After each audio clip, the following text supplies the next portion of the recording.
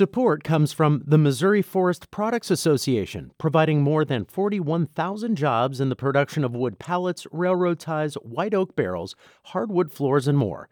Details at choosewood.com.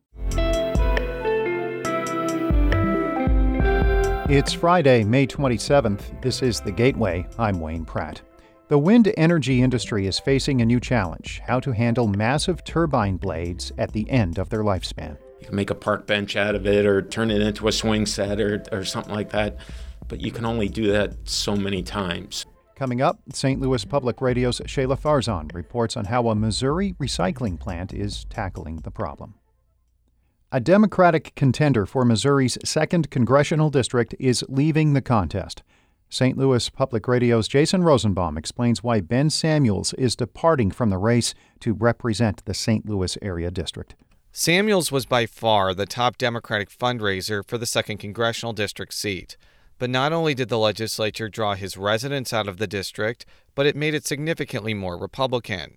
Samuels says his withdrawal from the race should stoke discussion about how to alter how states handle redistricting. Everyone has an incentive to draw themselves safe seats, not seats that are representative of the community, not seats that are designed to be fair or demonstrate the partisan balance of the state. It is purely for partisan gain. Democrats Trish Gunby and Ray Reid remain in the race. GOP Congresswoman Ann Wagner is running for another term. I'm Jason Rosenbaum, St. Louis Public Radio.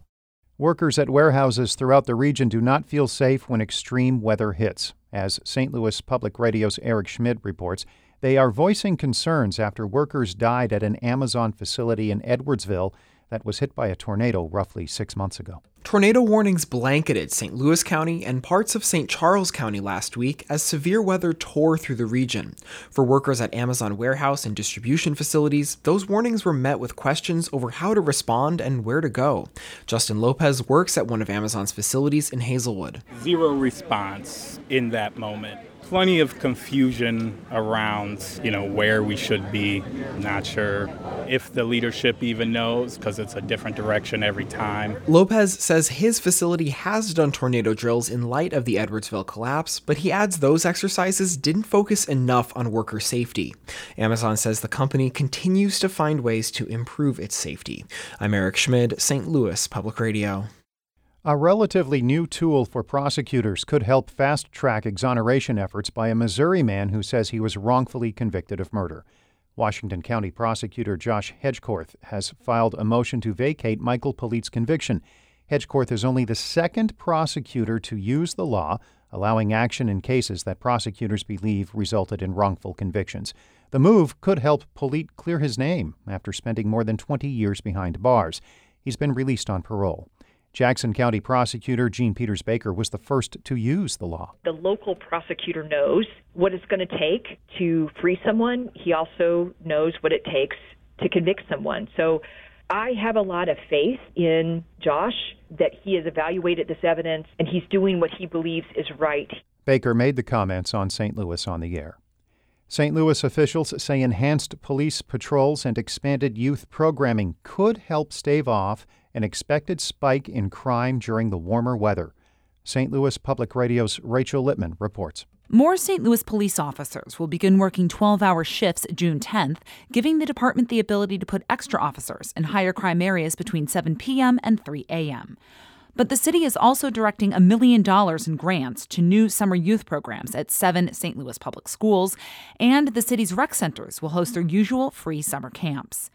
Heather Taylor, a senior advisor to the Department of Public Safety, says she attended city rec center programs when she was growing up in North St. Louis in the 1990s.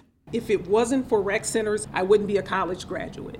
I wouldn't be standing here. 4 children have been killed in the city this year, and more than 50 others have been shot.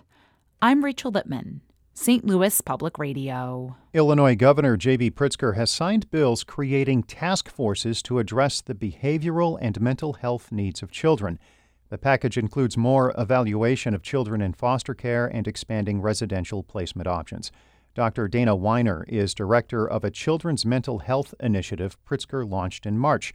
She says the pandemic and events like this week's shooting in Texas have taken a toll. Over time, our system has contracted at the front end with reductions in preventive services, as well as at the deeper end with reductions to residential beds for kids who need them. And that means that everyone is kind of stuck in the middle. Weiner says suicide rates among youth have been on the rise since 2010, and researchers are trying to figure out the root causes. St. Charles County's executive is proposing a multi-million-dollar plan to fix potholes. Steve Ellman wants to use $10 million in coronavirus relief funds and another $10 million from the county's transportation sales tax revenue. He says a potential match with municipalities could increase the overall proposal to $30 million. The plan calls for the replacement of more than 10,000 concrete slabs and miles of asphalt roads.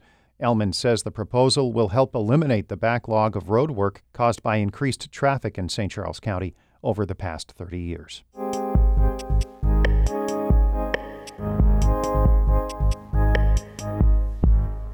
The wind energy industry in the U.S. has grown at a record pace in the past few years, with dozens of new wind farms throughout the Midwest. But with the growth comes a new challenge: what to do with old wind turbine blades. As St. Louis Public Radio's Shayla Farzan reports, a Missouri factory has found a new use for them. A flatbed tractor-trailer rolls into a gravel parking lot in Louisiana, Missouri, about 90 miles north of St. Louis. Strapped to the back are what looks like two massive airplane wings. They're actually pieces of a wind turbine blade that weigh a combined 20,000 pounds, says Rose Collard. She's an environmental health and safety specialist at the Veolia North America plant, where we're standing now. This blade actually came from Messina, Iowa, and this is actually one of the biggest blades that we get. This small Missouri processing plant is the last stop for old wind turbine blades from across the country, from Texas to the Pacific Northwest.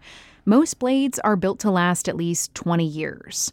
Some from wind farms built in the early 2000s are nearing the end of their lifespan. Others are becoming obsolete as technology advances.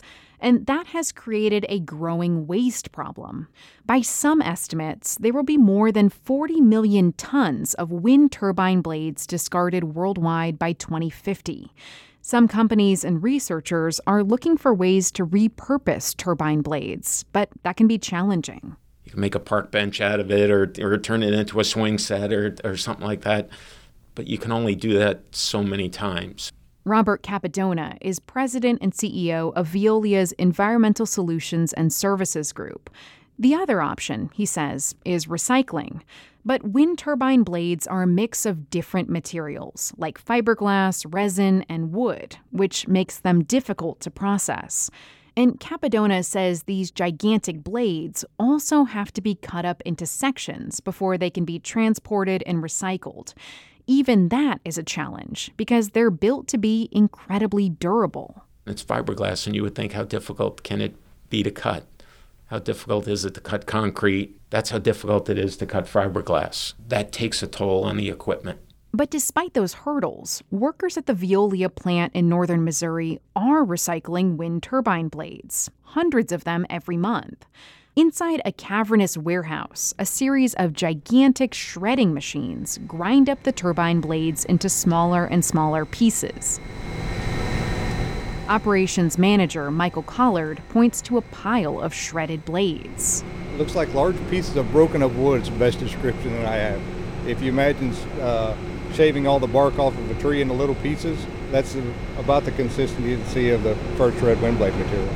The blades will eventually be ground down to a sawdust-like material, and machines will sort it by type. More than 70% of every blade is silica, a mineral used to make cement. About 80 tons of pulverized blades are shipped from this factory every day to cement manufacturers across the country. The rest of the wind turbine blade is used as fuel for the cement plants, replacing coal. Efforts like this to recycle wind turbine blades will become increasingly important in coming years, says wind technology engineer Derek Berry. We are seeing a near future where quite a few of those blades will be coming down from turbines, and we have to look at, efficient ways to recycle or reuse those blades so as they don't end up in landfills. Berry is based at the National Renewable Energy Laboratory in Colorado. He says wind energy researchers worldwide are working to develop sustainable and cost-effective ways to recycle wind turbine blades.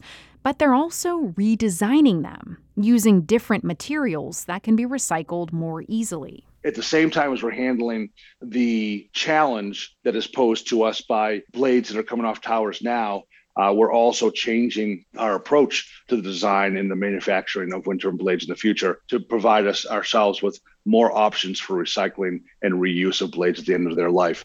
He says this rapidly expanding industry will likely need many more recycling centers to handle the discarded blades and keep them out of landfills.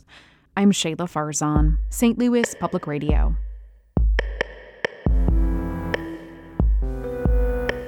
Our David Casares edited that report. Shula Newman is the executive editor of St. Louis Public Radio, a listener-supported service of the University of Missouri-St. Louis. Music by Ryan McNeely of Adult Fur. No podcast on Monday. We are taking a break for Memorial Day. We are back Tuesday. I'm Wayne Pratt. This has been The Gateway.